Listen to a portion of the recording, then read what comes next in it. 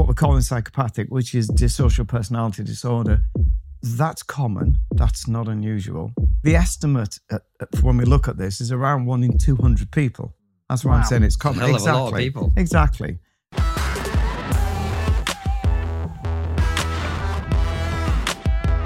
Hello and welcome to Trigonometry. I'm Francis Foster. I'm Konstantin Kisin. And this is a show for you if you want honest conversations with fascinating people. Our brilliant guest today is a consultant psychiatrist and the author of a number of very influential books, including The Chimp Paradox. He's worked with elite athletes, he's worked with psychopaths. His latest book is called The Path Through the Jungle. Dr. Steve Peters, welcome to Trigonometry. Thank you for inviting me. It's a real great pleasure to have you on. As I mentioned, some of the things that you've written in the past have been incredibly influential in our culture, the way we think about personal development, performance, anxiety, all sorts of other things. But before we get into all of that, for anyone who doesn't know you, we have a very big international audience. Who are you? How are you where you are? What has been the journey through life that leads you to be sitting here talking to us? Okay, in a minute. Yes. Doesn't have to be a minute. Take your time. Take your time. I'm a consultant psychiatrist, so I'm a doctor, a medical doctor, and I trained in mental health, having gone through the system, and then eventually ended up doing work with psychopaths, as you would colloquially call them. But before that, I worked a long time in the NHS as a consultant, and I'll be working with people with anxieties, depressions, many of the common illnesses that we recognise, and I ended up in forensics. On the back of that, I sort of decided to explain to people how their minds function, because what I found, a lot of people who came through the door didn't need a doctor, in my opinion. They needed to understand themselves, understand what was going on in their head, certainly didn't need medication. And so that led me to working half the time with medication, half the time with a model, the Chimp model, to try and get people to start managing their minds, emotions, thinkings, behaviours. And it escalated. So I teach at Sheffield University. I'm a professor there. And the students loved the model. They related to it. So they're really behind the Chimp Paradox. They pushed me to say, you've got to write this and put it in a book. So what is the Chimp Paradox? Tell everybody. If you look at the brain and try and simplify it, because obviously it's very complex. I'm a neuroscientist, and if you start doing this, you could be all week trying to just make something of parts of the brain. So what I looked at, if you look on scanners, functional MRI scanners, simplifying it, you end up with 3 systems in the brain. So in the fetus, do you want all this science? Yes. Right. In the fetus, what you find is within 8 weeks, the orbitofrontal cortex just above your eyes, which is like a primitive defense system, a survival system, starts to develop 8 weeks into fetal life. And in the center of the brain, there are lots of areas which support the orbitofrontal cortex in making quick decisions for survival. But it does the sort of thinking bit and the final decision making. So you've got a leader, and it calls on another team, which is, I called it the computer system, because that doesn't make decisions as such. It just feeds back information to sort of influence a decision. So that was 2 systems. What we've got as a problem as human beings is the third system came in. Usually it's there, but it's not developed around 2-year-old. Which is why we get infuriated with young children who keep saying why. Everything's why, because that part of the brain has now started to wake up and it's now questioning. So you've now got a separate system. Now, the first system, the quick fire one, impulsivity really, we share with chimpanzees. We don't actually share the same system with orangutans, gorillas and bonobos, which are all under the hominid great ape group. We don't. So the chimp was peculiar. And that's been published in 2018. But I knew this talking to hominid specialists back in the 90s. They said there's something really strange about us and the chimpanzee. So I called it the inner chimp, because the chimpanzee uses the same behaviors and attitudes and shares the same emotions when we use that common system. So that was where it came from. But the system that came in a bit late to the party, the chimpanzee has it, but tends never to use it. And in fairness, without sounding cruel, a lot of people don't use it. They just work with the chimp system. So life is very impulsive, instant gratification, no real consequence or planning. But when we get to round 2, the other system's got the chance to develop. So if we promote that in 2-year-olds, 3-year-olds, 4-year-olds, then we see that system starting to battle back. So I called that the human system. And that was it. That was the chimp model. It was saying we have this inner chimp, which is a machine, which will act and think for us. But we actually have arrived, we start around 2-year-old, And that's when we start laying our memories down. So we don't actually have memories until we're about 4 because our system can't do it. So we arrive as a human, and it's an alternative system to the chimp. So you have 2 options. You can either let nature run its course and be impulsive and work with that, or you can actually choose to work with a different system which works on rationality, logic, forward planning, consequence. Very, very different approach to life. And the computer's just neutral in the middle. So making it simple, chimp, human, and a computer that you can both access, that's neutral ground. Program it. But the chimp does have some benefits to it. Like, I'm reading the book by Malcolm Gladwell called Blink, and he's talking about the importance of instinct and how a lot of the time your first instinct about something or a situation can often be the correct one. And that's where the chimp comes in. Yeah, it's never negative, and that's the title, The Chimp Paradox. It's your best friend and worst enemy. But if you start delving into it and trying to understand what it's doing, it's always on side. It's never negative. It's just that we don't know how to manage it. So a lot of the work the chimp is doing is trying to say, if we do this, we'll be okay. Whereas your job is to say, well, hang on, there's an alternative way of doing it. So the chimp's never negative as such. But if we allow it to run, it's working on jungle principles. So the chimp will work with dominance behaviors. It won't manage drives well. It'll just fulfill them. And it may be insatiable. So, for example, if food is probably the commonest that I use because many people struggle with that. We don't eat the right things and we eat too much generally. So you can see that's an out-of-control drive, and the chimp's not going to manage it. It's just saying we've got to eat to survive. Whereas our job is to say, well, actually, we don't need this much food to survive, and manage the drive. But the drive isn't bad. There's nothing bad about the chimp. It just needs managing. It can be destructive if we don't manage it. And why is it that we're never taught about this, Steve? Why is it that we're not sat down and having this explained to us? Because I'm someone who struggles with food and in particular anxiety, and the two are linked. Yeah. And it's only when I was reading The Chimp Paradox that a light bulb went off in my head. And your current book, where I was like, oh, my anxiety is just the chimp that's being unleashed and I'm not controlling it. And that's why I end up in the situations that I do, or I behave the way I do, which are ultimately destructive to leading a happy life. Okay. Quick therapy now. Yes. One really big thing you said Shall I which... leave? No. You might need to support him. One of the things you just said there is almost like a fatal error. So I'm being a bit severe to try and drive the point home. Of course. You use the word control. Yeah. You can't control. Yeah. So if you keep saying, I can control my chimp, there's an implication that you're failing in somewhere. Once you use that word, so I avoid that word like the plague, and I keep pushing that in the new book to say, you manage the chimp, which is a skill. So you're never going to control your eating, and you never control your anxiety. I don't want you to. I want you to manage them. But I think what you're implying immediately is there's this battle going on. Well, actually, it doesn't have to be perceived that way. It can be the chimp's your best friend, and he's saying to you, I'm getting anxious, right? You're not getting anxious. It's being imposed upon you. But instead of saying, right, there's this anxiety, you need to step back and say, what is the chimp trying to tell me? Because the chimp sees a jungle. So therefore, like with athletes I work with, if you said they're going out to compete, you expect the chimp to panic. That's pretty normal and healthy because it doesn't realize it's just a competition. As far as it's concerned, you're going into battle. I could die out here. So they'll get severe feelings of apprehension or anxiety, which the chimp will keep moving with. And if we then muddle ourselves up with the machine and start saying, I'm an anxious person, then we can't work with it. We can't manage it because we're blaming ourselves.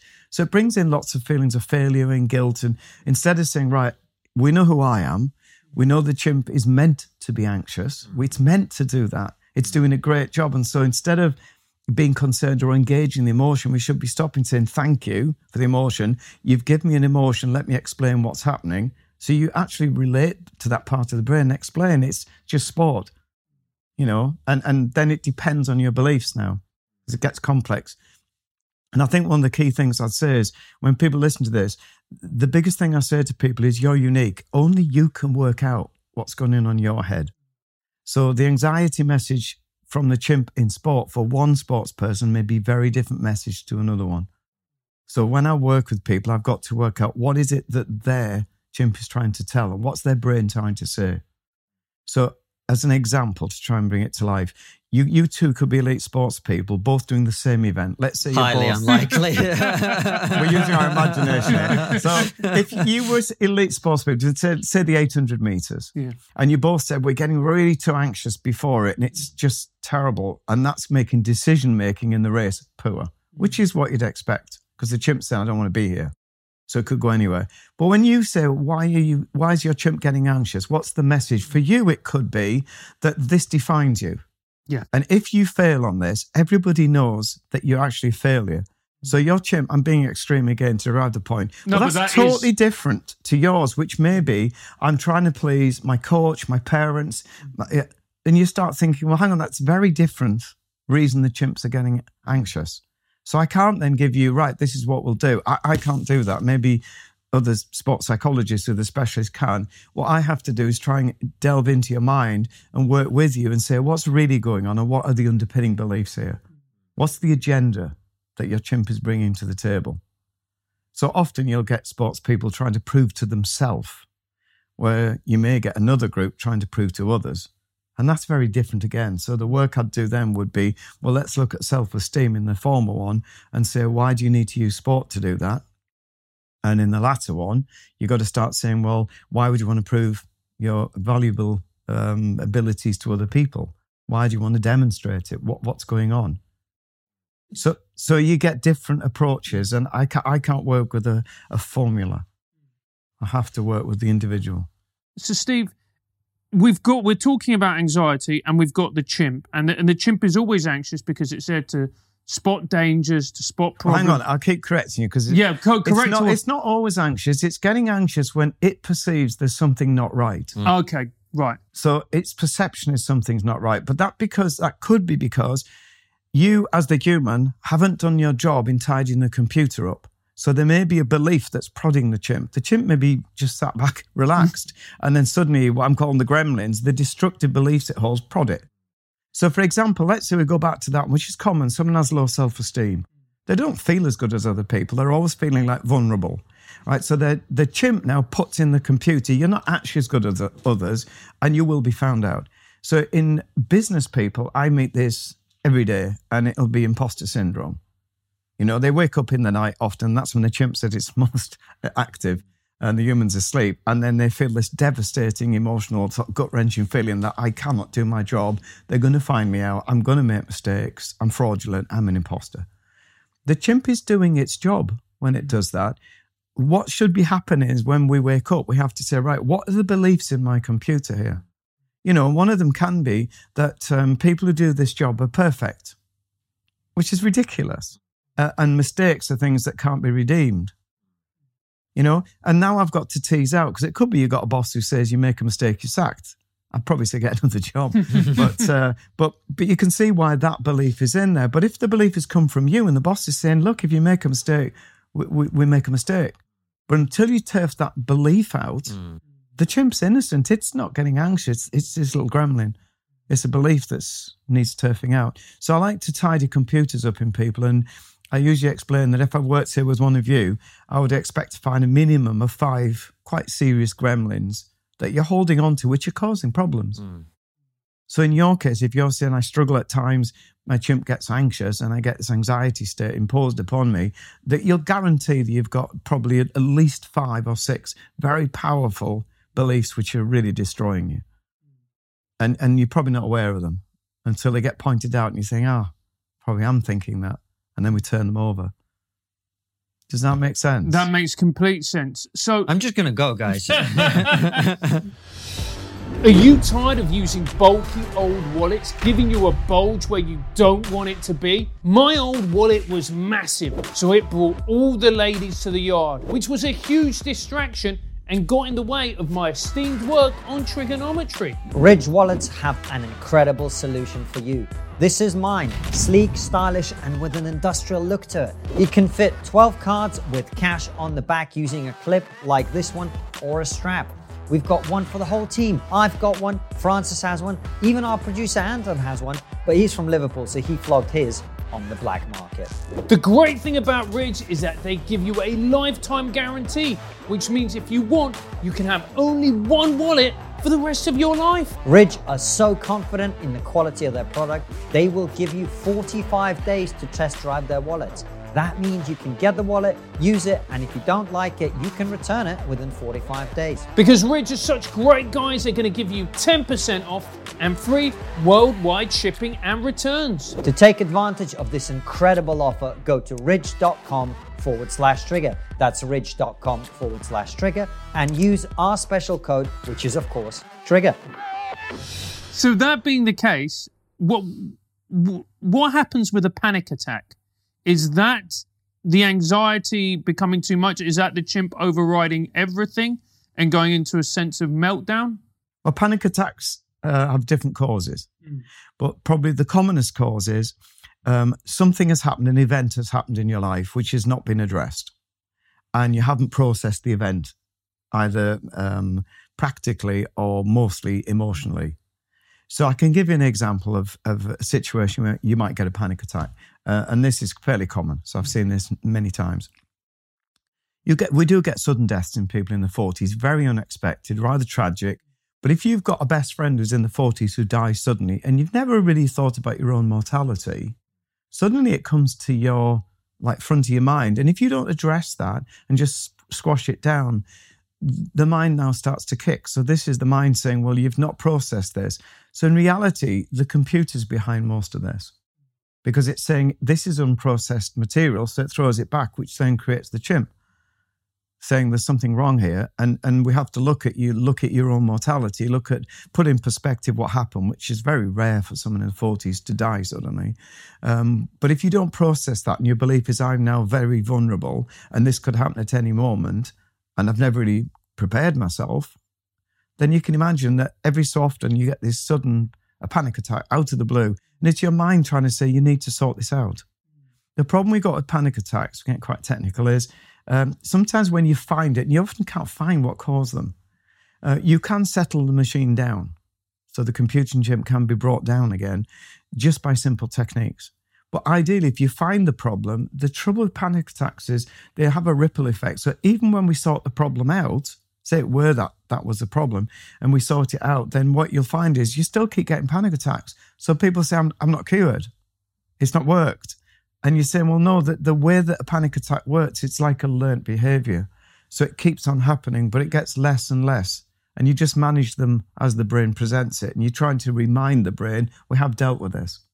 So there's ways of disengaging panic attacks and putting them in perspective.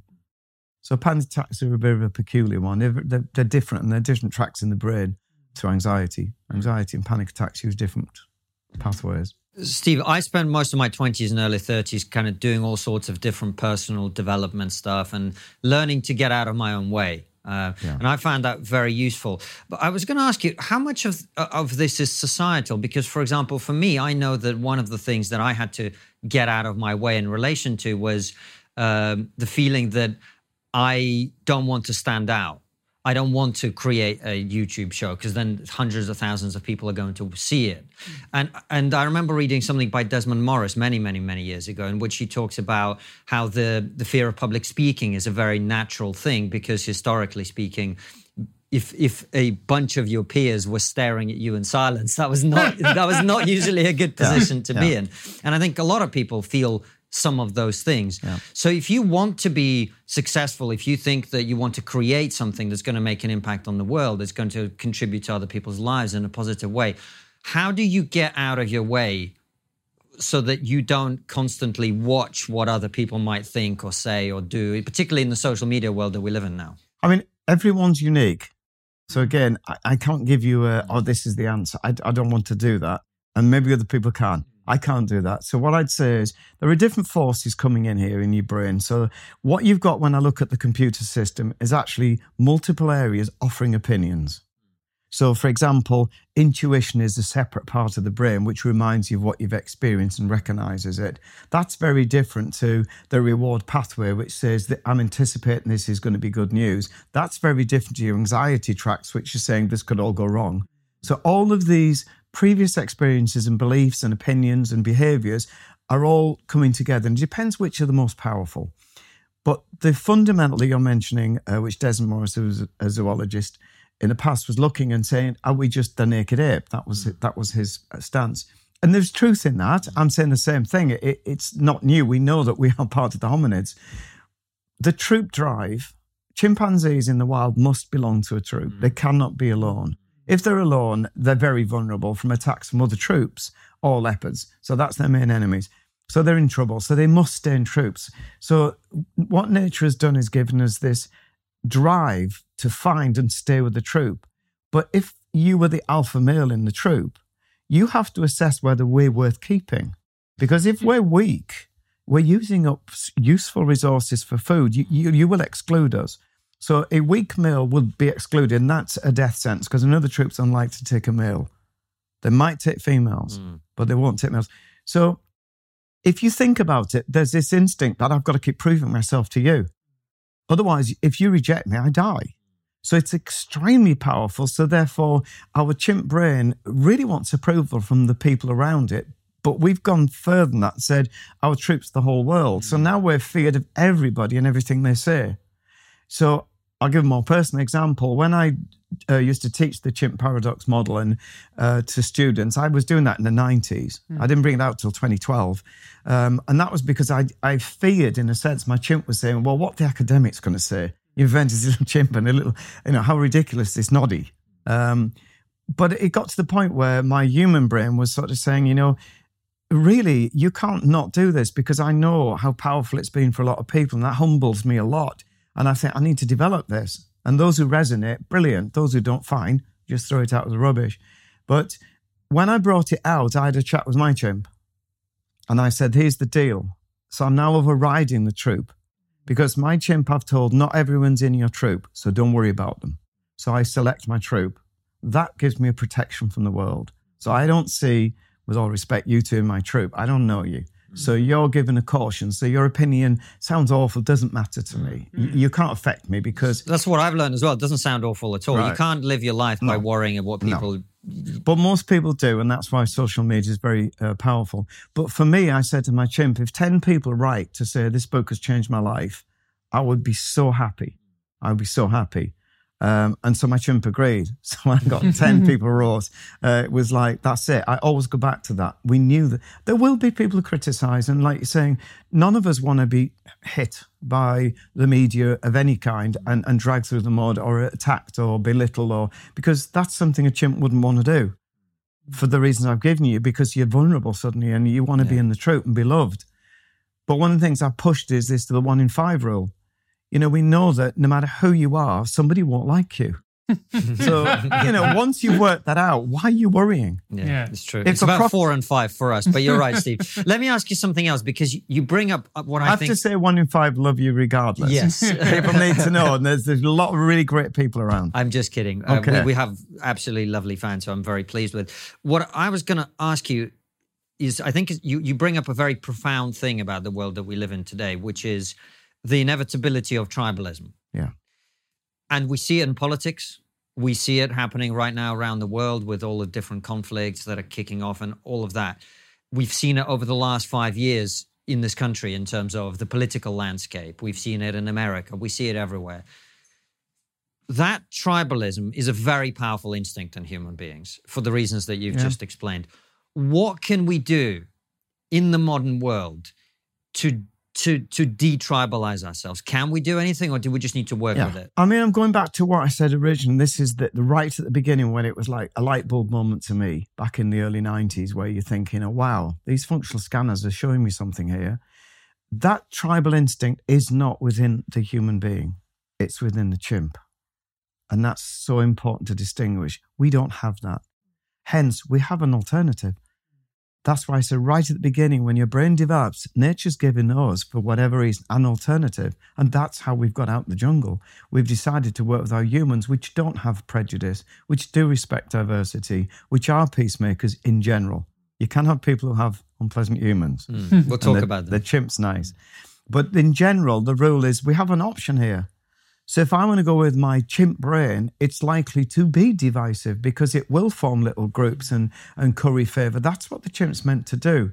Again, not everybody's chimp does that, So, but most are built that way. So we are, yes, we talk about, I come from this town or this city, or football is a good example where, this is my club, and it gets very passionate. You've joined that. And I'm not saying that's wrong. I'm just saying, like at the beginning with food, the food drive's amazingly good. It keeps us alive, but it does need managing. And the same with the joining football clubs or whatever. As long as you manage it and recognize it for what it is, it's brilliant, long may it continue. But if you get it out of hand, then it becomes tribal and really unhealthy. So my question is concerning social media, because we've touched on it at points, Steve. What do you, and look, again, debunk all the nonsense that I'm speaking, if it's nonsense. Don't have that much time, mate. I'll get a coffee at this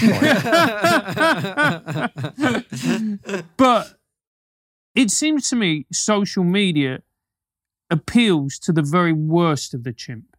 It appeals to instant gratification, a state of anxiety, constantly wanting to be accepted. How do we live it in this world and keep our chimps calm when we have access to something that is trying to cut out the human and is always trying to activate the chimp in a negative manner? Again, up to people what they want to do. One is disengage. I don't do social media, so I don't know what it says. I'm happy without it, but I'm an old guy. I think for young people, it's tough, but I think, going back to what you said, what do we really want to start instilling in young people? And I think we're not doing this. I'd love it to see it happen, is emotional skills to start discerning, well, this is an opinion, it's not a fact. And we will get facts apparently presented which are inaccurate about us. We'll also get comments made which are unkind because there are unkind people around. There's quite a lot of them. So we're not going to change those people. We've got to learn, how do I manage them? So I'm thinking emotional skills to learn how to manage social media really ought to be in. And it doesn't seem we're doing anything. And that violence, it is a psychological violence on people, can be life-threatening. And as we know it, it does. People can take their lives on the back of social media comments. So we have to accept that many people don't think it out. They're just acting chimp at its worst and just attack people without thinking, what damage am I doing here? But some people we have to accept, enjoy the damage. Some people enjoy going for people. And it's just what they do. So not every human being's pleasant. So you've got to be selective. But I think it's going back to what you're saying is we have to learn that surround yourself with a world that you can live in. Don't try and live in the real world, because none of us really belong in it, because all you've got are roaming groups of chimps and we're never all going to be on the same page. So take your world with you. Create your world, create the people you want in it, and then enter the outside world, but don't engage the outside world and think it's going to be kind to you. That doesn't mean roll over and not go into it. I've done that. I'm going out there, but I will surround myself. So I'm almost in a bubble when I enter. Does that make sense? That's a bit conceptual. That makes a lot of sense. It does make a lot of sense. I think it's very important to have those people around you and to create your world and to accept that when you step into the real world, there's going to be unpleasant people. There's going to be people who try and hurt you. There's going to be, because that's reality. Yeah. Now, you used to work at Rampton. Now, I did. Again, correct me if I'm wrong. There are 3 high security prison hospitals in the UK. I can't remember, but the other one is Broadmoor, which is the more famous one. Yeah. What was that like when you were working with these kinds of people? Are they like us by and large, or are they very different with the way they see the world, the way they approach things, and the way they behave and act? We have to be careful because a bit more education. If you look neuroscientifically at what we're classing as someone who's psychopathic, and we'll be saying by that they lack conscience, they write the rules for themselves, they've very little empathy at all. So they see people literally as objects, and they'll use people. That's common. That's not unusual. Not all of them end up in Rampton. Many of them are social psychopaths. And you will have met some. You definitely will, where they will use people and it doesn't bother them. So they can be socially presenting well, but they have no compassion and certainly no conscience. So the estimate when we look at this is around 1 in 200 people. That's why I'm saying it's common. Hell of a lot of people. Exactly. So you can expect quite a lot of destruction. And we know this. So when we look scientifically, the big interest, there's lots of areas of the brain which are different. in their brains. The biggest interest came years back when we looked at the connection, which is the chimp thinking brain, the orbitofrontal cortex, going into the amygdala. Now, people have heard the amygdala is a very powerful battery of energy, which does our fight, flight, freeze, and it has about 17 clusters of neurons and circuitry in there, so it's very complex for a tiny little structure. But one of the big important parts is it influences our chimp very heavily in giving suggestion what it should do. The tract that joins them, technically called the uncinate fasciculus, is just a white fibre tract. So we don't know how this happens. But if you look at the normal or typical person, I'll call them, then it's quite a big cross-section area. And when you go down, you see little connections. And it appears to be those connections temper the message from the amygdala and give us conscience, apart as well as other parts of the brain. When you look at the psychopathic brain, the cross-section's tiny and there's no interconnections. So there's a structural difference we've found. But you can get individuals who have a normal brain and still have psychopathic traits. And they can sometimes be damaged people. Now, I'm not making excuses, but it's very easy for those who've had supportive parents or reasonable childhoods to say, well, what's wrong with them? But I think, obviously, the world that I've entered, I meet people who've had really a rough time, and I mean really rough time as young people, and so the circuitry gets damaged, but they could actually present with what we would say is a normal circuitry or typical, and we can get that to come round. But there can be damage done in young children. We know that the first about 5-6 years of your life are crucial to get the circuits in a lot of areas functioning fully, and if they don't, you can't recover that. So these people tend to struggle with emotions, struggle with impulsivity. And it's structure in the brain. So it's not an excuse. They just have to learn to do it, but they're at a disadvantage to the rest of us. Steve, I'm going to ask you, you're making a lot of sense, and I'm going to ask you a question that is controversial. Okay. But it seems obvious to me that the consequence of what you're saying is how we deal with crime is going to be affected by that understanding. If there are certain people who commit certain types of genuine evil, heinous crimes, you're not going to educate them out of that, are you? No. You're not going to explain it to them that this is not in their interest or that's how their brain is wired. Yeah.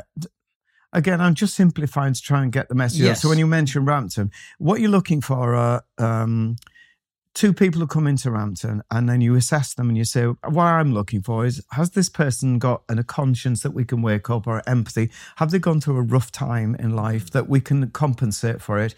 And what you do eventually, you work with that person's empathy, compassion, conscience.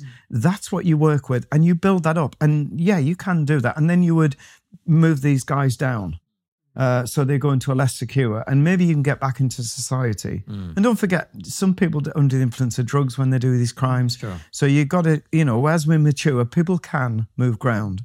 Not everyone. So I'm not naive. But that's what I'm getting at. Yeah, right? but Let's the ones just stick who with those can't, people. Yeah. Right. So now we're saying we've removed those who we can wait. What about the ones who don't appear to have a conscience or empathy and will repeat behaviours? And they do. Then we work differently. There's no point in doing a compassionate type programme. Because there's no empathy. So they're not going to ever engage it. And the research shows this. The more psychotherapeutic work you do with them, the worse they get. Really? So, there's no work where, at the moment, they're trying to find it. Cognitive analytical therapy got close. But we found it doesn't do any good. And the answer is, well, you're trying to teach, a dog to speak.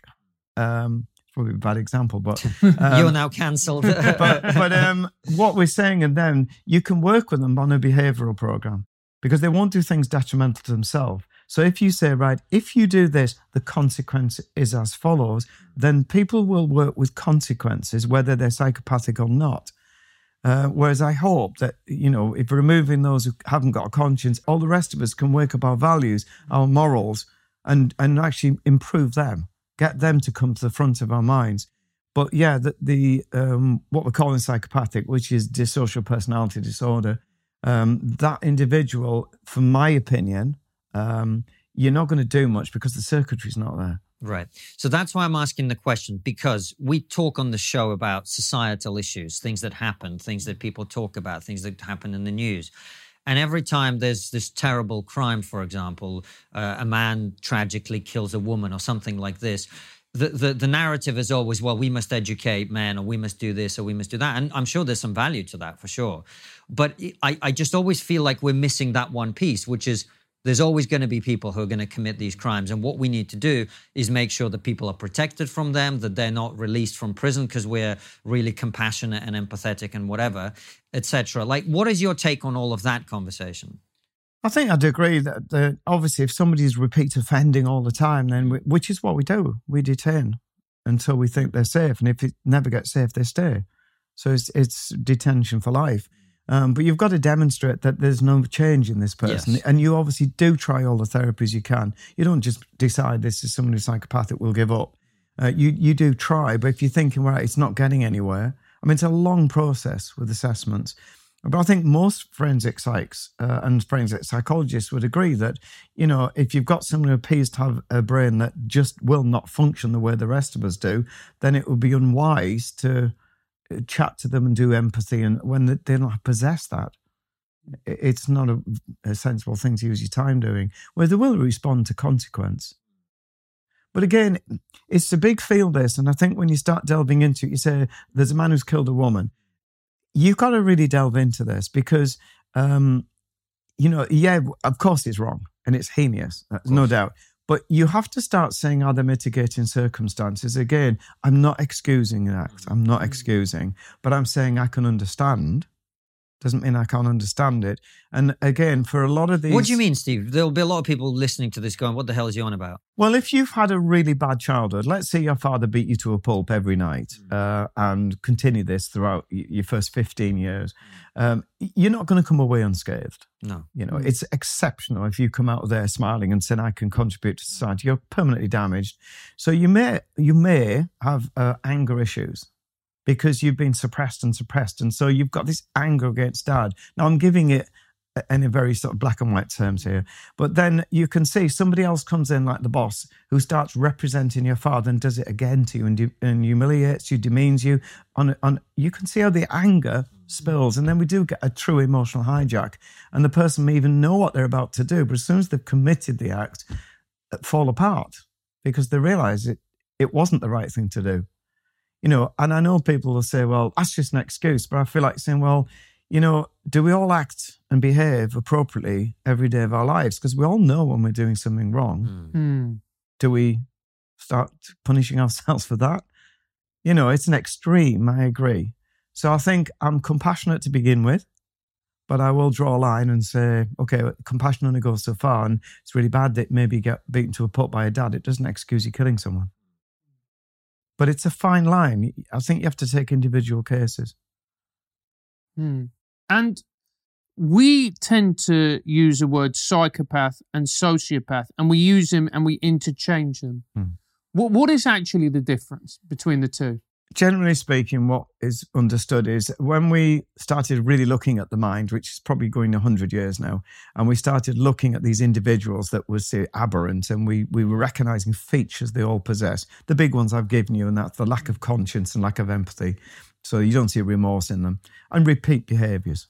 And initially, the feeling was that society has created these monsters. So there was this thing, we've created it because of like the background to this young man I've just described. So they would be known as social problems. So they were sociopaths. So society was behind it. As we started taking this on as doctors with scanners and started seeing the brain and saying, oh, wow, the neuroscience is actually telling us these are predisposed, not predetermined, but predisposed to acting in a way which lacks compassion and empathy and conscience, then we started terminology changed to psychopath. So the sociopath and psychopath is really about the etiology. What's the cause? Is it society that's created the monster, or is it the monster was born and it's just acting out? And then to try and get neutral ground, we classify them as dissocial personality disorders. And that doesn't then give an etiology. It just says this is what the behaviours are demonstrating. The cause we don't know, and that comes back to what one of the functions of Rampton was, to distinguish between the two. And so if somebody is socially being built, can we undo what society has created? Can we take away the anger or whatever it is that they're going through? Or is it that, this appears to be genetic and born this way? I just think you've got to be very careful and not jump to conclusions or judgments and always assume you're going to help someone and be compassionate until it's proved otherwise, and think there's a point where you've got just to, it's... Well, that's the important part. Once you get to that point, then you've got to lift the wool from your eyes, if that's what's been there, right? A question occurred to me as you were talking there.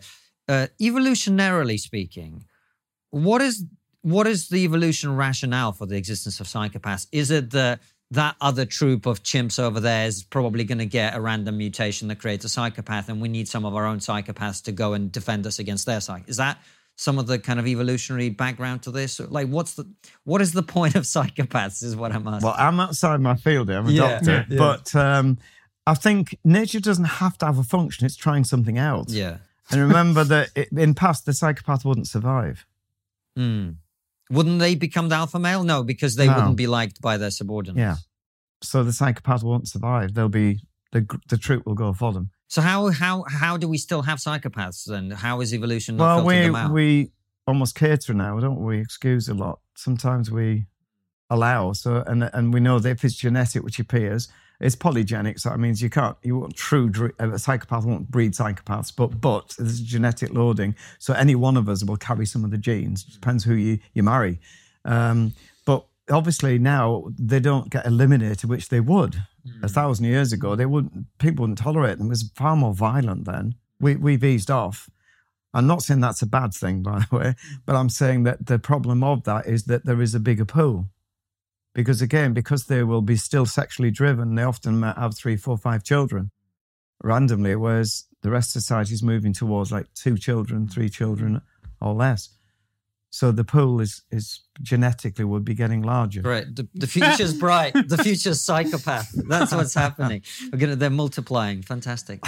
But Steve, and again, please debunk this. I read about psychopaths that, they're more likely to be CEOs. They're more likely to be successful, high achieving. Well, this is the social psychopath. Yeah. Because again, just because you haven't got a conscience and no empathy, it doesn't mean that you don't work to certain society rules. So I say most people won't be axe-wielding maniacs. They're really rare. They're exceptional. But we do meet people who just don't seem to have any empathy or compassion. That doesn't mean that, and they would be classed under, if we looked at this tract and say, well, there you go, this is a psychopath. But that doesn't mean that they necessarily are damaging. It just means they don't have compassion or empathy. So they won't have a problem sacking people and saying, well, they have to get on with their life. They won't have that. But you can also get people who've got compassion and empathy and still have to sack people and say, yeah, it's upsetting, it's not pleasant. But isn't it therefore helpful? Like if you're a surgeon, if you don't have empathy, then you're not going to be worried. I'll just protect surgeons. They're not psychopaths. Yeah. But if you're in a high pressure situation and you don't have empathy, isn't it kind of a superpower in a way?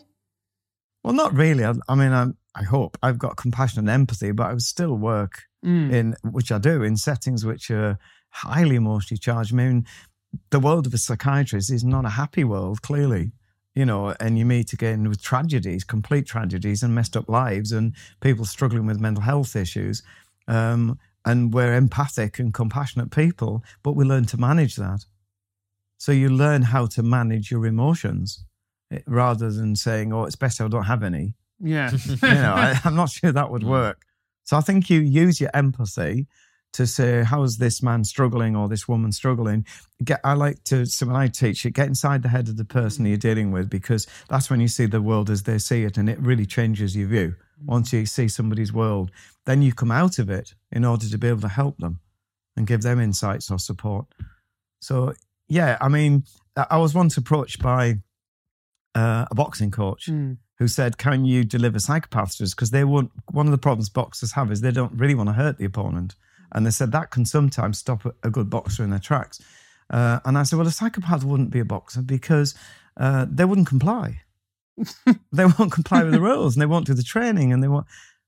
So, it's not like they can channel themselves in. They're disruptive. They'll work to their own agendas and rules. So you won't do well with a psychopath. They're not compliant. That's really interesting. So what do psychopaths tend to, like, what kind of things do they get into? What kind of jobs do they do? Like, well, there can be anything, like I say. You may get doctors. who are lacking in compassion and empathy. And we've had this in the history of medicine, haven't we, where, clearly they've gone through the system and they're not caring and it's a career. So you'll get them in any walk of life. It's just a lack of compassion and empathy. Great. They're everywhere and they're multiplying. Fantastic. Exactly. The last... On a good front, just as a positive note, it is interesting to show that as society keeps progressing, despite the fact that there may be a proportionate larger, we're actually more passive and peaceful than we ever were. And it's interesting at the moment, it's a bit uneasy, but this is the longest time in the history of Great Britain that we've never had a war. There has never been a generation that hasn't suffered a major war. Never. So that speaks for itself that society is becoming a better place. My concern is what you alluded to earlier is the psychological damage that's being done, which we've never had before. So the physical may be going down, but for me, the psychological's rising, and that's a great concern. And I think you've alluded to it, the social media, it's this sniping where we're not really thinking about what we're doing. So it's so easy to criticize someone when you're anonymous, or just add another thumbs down, or make some really adverse remark that you think is quite witty, but actually could cut somebody in half. So that's, to me, is the new danger. It's the psychological warfare that's going on. Hey, Francis, would you like to learn another language? No, mate. Already know foreign languages perfectly. Oi, Gary, où la biblioteca? You can't go on holiday, mate, without knowing where the swimming pool is. La bibliothèque is the library, you idiot. Exactly. You can never be too far away from knowledge and sexually frustrated librarians. For those of you who do want to learn a language and connect with another culture, or maybe just brush up on your Spanish for the next holiday, Babbel is the app for you. Babbel's 15-minute lessons make it the perfect way to learn a new language on the go. Babbel designs their courses with practical, real-world conversations in mind. Things you're going to use in everyday life, like finding out where the bibliothèque is. Babbel lessons were created by over 100 language experts, meaning real people. So you learn useful vocabulary and not meaningless phrases like the ones Francis keeps uttering. Babbel's teaching method has been scientifically proven to be effective across multiple studies. With Babbel, you can choose from 14 different languages, including Spanish, French, Italians, and the other ones.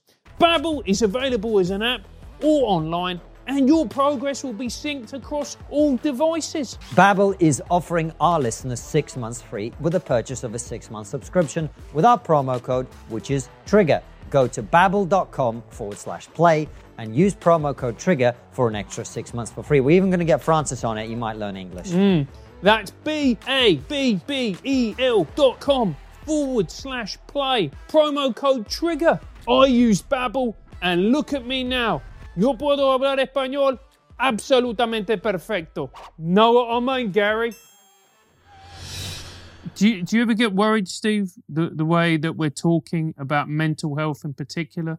The way that people use something like bipolar, which is a very serious condition. Yeah. I mean, you know better than anyone. Yeah. But they almost use it as an identity, or, like being a depressive becomes an identity that somehow it makes you more interesting, that you've got a badge. To me, I find that a worrying symptom of society, really. I mean, you're right. If you look at the spectrum, obviously, a depressive illness is absolutely devastating, and people who get it, your heart's got to go out to them because it is crippling. And it's nothing they're doing, by the way. Again, it's not attitudinal. But having said that, yes, you're right. We're not naive to the fact that somebody might present because it's got gains. If I'm depressed, I can't work, and they may not want to work. And, we're not fooled by that. We're saying, obviously, people will mimic. Like you say, they have a label. And then they may, but this is a small number of people, use it as an excuse, and that makes it hard for the people who genuinely suffer these illnesses, and that's, but they're doing it for a reason. So again, you've got to ask, why would you want a label? What are the gains? And if it's like, someone wants to say, I'm depressed because they're so vulnerable and they feel by being ill, people will not attack them because they feel like they're being under attack in some way. You can see that you could work with them to say, well, hang on, there's different ways of perceiving yourself and getting support than to make the illness model. So people do use an illness model, but it's a small amount of people. It's not big, but they'll come to the forefront because people see them as being, well, you're just using this as an excuse to avoid something or gain something.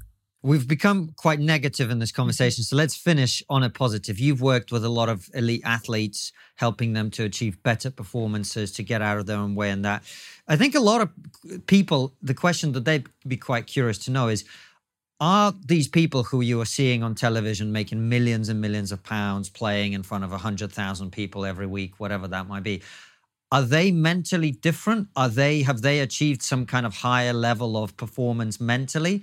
Or are they just people like us who just happen to physically be able to do stuff that normal people can't do? I believe they're people like us. Yeah. They aren't making millions, by the way. Some might, but most of the ones I work with don't make millions.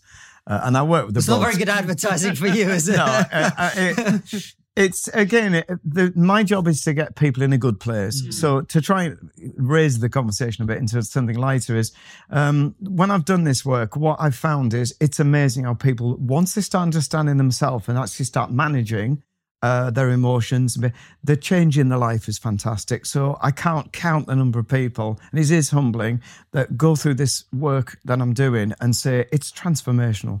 Once you understand yourself and you can manage your emotions and your thinking and your behaviors, you just change into the person you really are, and suddenly you're free of all this.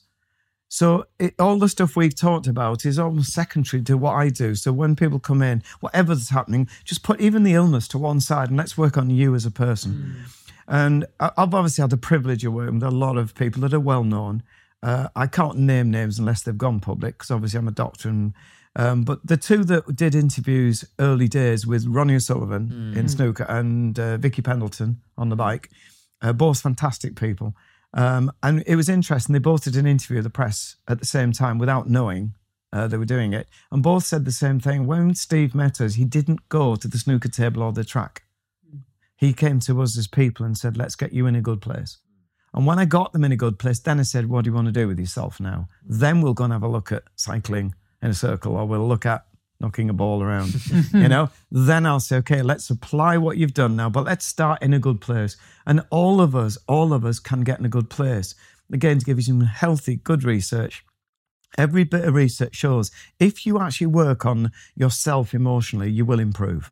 You will improve. It's just getting something that resonates with you. I've put out the chimp model because it's what I find resonates with me, and those who it resonates with, great. But if you've got people listening and think it doesn't resonate with me, there's so many other alternatives that are brilliant that you could resonate with. And it's that thing of suddenly believing that you can actually do this and get out there, maybe get someone to help you and support you. We can all improve. So every bit of research shows emotional skills can be learned, and then your quality of life improves. So again, when I look at the people on the telly, the answer is no. I haven't found this, but I'm only one man. You have to ask the people who would normally do it for life, the sports psychologists, they're the experts. And if you ask them, they may come up with something very different. My experience has been the people I've worked with are just everyday people who happen to be able to either run quickly or kick a ball, or, they just have a special physical gift. But mentally, they're the same as we are. And they struggle with the same things we struggle with. And that's really interesting. Yeah, I haven't found the X factor. Yeah. I haven't found that. Well, this fits nicely with what I've always believed since a pretty young age, which is it's really important to work on yourself, on your mental game, as well as all sorts of other things that you do. And I've always found that is a process that you get rewarded for. Yeah. And I never thought that I'm necessarily destined for some kind of special thing. I just didn't want to live my life knowing that there's something in the way. That there's something holding me back. I think that's something which is where we're going back to the neuroscience, which in the 90s, I had this light bulb moment that I'm talking to these patients thinking, there's two people talking to me. And it sort of dawned on me, just you talk and then they talk almost like emotional rubbish. And you think, and then suddenly I bring them around and they talk sensibly and think, it's a different person suddenly. It's quite severe, the difference. And that's where I started looking at the science, thinking, let's go with my experience and see, is this borne out with neuroscience? And there it was in front of me. You've got these two parts of the brain almost in a battle if you don't manage them. And exactly what you're saying, what you're really saying to me under the neuroscience is my computer needed tidying up because it's sabotaging with all these beliefs that are not helping me. Yes. And also that this active chimp brain is just jumping me around and it's got its own agenda and ways of working, which I don't actually agree with. So I'm going to slow it down and stop it being impulsive. So that's when you explain, I'm getting in the way of myself. That's all I'm saying scientifically is if you start distancing yourself from the chimp and computer and learn who you really are, because most people don't have a clue who they are. And then you say, right, what you're presenting to the world is you with an influence from the chimp and computer or even a hijack. When you get that, then you would not say to me, I am an anxious person. What you'd say is, I'm actually a really peaceful, easygoing, very relaxed person, because that's who you'd want to be. But when they bolt on this machine, my machine's crazy, and I need to learn to understand and work with it and get it on board. So it will always present anxiety. That's not going to stop. But what you'll learn to do is, when you distance from it, is learn what it's trying to tell you, what you need to do to sort your computer out. And then you'll find that sometimes it just doesn't happen. Because it happens so fast in the brain, it's like less than a fifth of a second that your computer will settle the chimp. All you've got to do is input and see what resonates with you. And then you start saying, I'm fine, my chimp's anxious. But you start seeing it as a positive. That brings up a question for me. I said we're going to end on a positive, or probably not now. Which is, what do you make of the increasing medicalization of some of these feelings that we experience? You've got anxiety, here's a tablet. You've got depression, here's a tablet. And we don't say you feel depressed. We say you have this thing called depression. What do you make of that? Because I found, like you say, there's sometimes anxiety is there for a reason. Exactly. Anxiety is telling you, you're not ready for this. Yeah. You need to go in and train or prepare or learn or not do this because this is the wrong thing for you. Absolutely. Right? But if the answer we have as a society to that is shove it down, here's a tablet to make it all go away, is that going to get in the way of us growing as people? I think so. I think the problem you've got is, you think about this, I mean, we're overloaded in the world of mental health and psychs. And so I think you talk to anyone who's counselling, a psychologist, a psychiatrist, we're overloaded, therapists are overloaded, because all of us could do with this, because it's like mental coaching. You know, it's getting us to understand, because nobody tells us this. So we're not given a manual at birth that says this is what you're going to have to manage. So we find it and then we don't know what to do with it. So we don't then have healthy behaviours for coping strategies. So it is, the doctors, GPs are overloaded. So they can't sit down and say to you, let's start analysing what you're thinking. Let's see what your beliefs are. They can't do that. They've got 7 minutes. They've got, exactly. So therefore, it's much easier, look, take this tablet, go for a walk, go swimming, do this, because it's a quick fix and they hope that'll just calm you down. But it's a sticky plaster. So you're right. We're complex beings and we have to put the effort in, but we also need people who know what they're doing to help us to find out what's going on in our heads. And we don't have enough people to do that. Hence, I wrote the book to try and say, you can work this out for yourself and there are things you can do practically that will get you into a good place.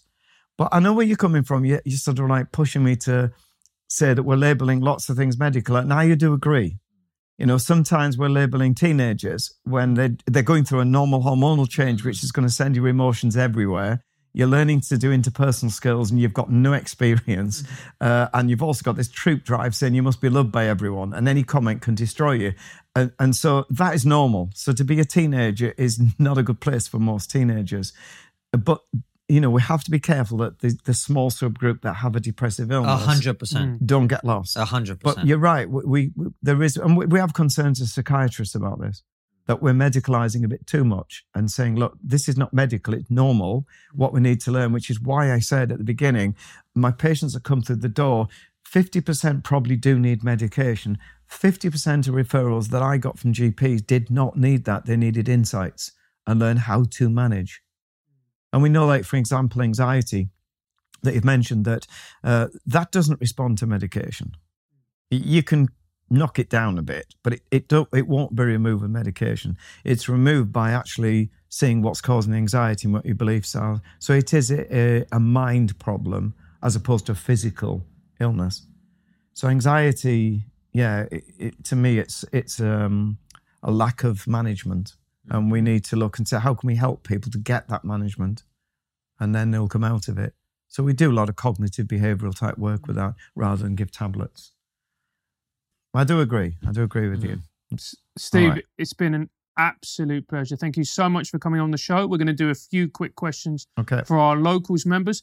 Before we do that, we always have one final question, which is, what's the one thing we're not talking about that we really should be? I think it alludes back to the children in schools. I'm doing a lot of work with schools at the moment and looking at building resilience and robustness in children, because we know the research is do it at 4-year-old. There are ways we can actually improve resilience in 4 to 5-year-olds, which pay dividends 10 years on. And the research shows that you can get resilient teenagers, which is what we're after, and resilient adults. So for me, the big thing is what I'm doing, and that's trying to get people to become psychologically minded and start understanding themselves as a human being and having a better opinion of themselves, build themselves up and others. That's where I think I'd like to see society go, and we need to be talking much more about positive, not using it as a safety net, but saying how do we get positive and proactive, really get quality life in a good place. That's what I feel we should be talking about. Yeah, I couldn't agree more. I think we talk so much about mental health, and what we really talk about is mental ill health. What we should be talking about so much more is tuning your brain up to be better, to be more fulfilled, to be more successful, to be happier, to be... Psychological health. Yeah, exactly. And teach relationships, communication, dealing with emotion. This kind of stuff I'd like to see much earlier on in schools. Well, one of the great things about A Path Through the Jungle and your other work, but particularly this one, is you've kind of got very easy to read. You've got graphs and all sorts of other things that are visually engaging that makes them more digestible. So I really recommend you guys check out The Chimp Paradox and A Path Through the Jungle. Dr. Steve Peters, thanks so much for coming on. Thank you so much. Thank you. I'm a massive Ronnie O'Sullivan fan, and I've heard Steve used to be in his dressing room at big tournaments. What did he say to him in the middle of... didn't he? I'm going to remind him. I spoke to him 2 days ago. Right.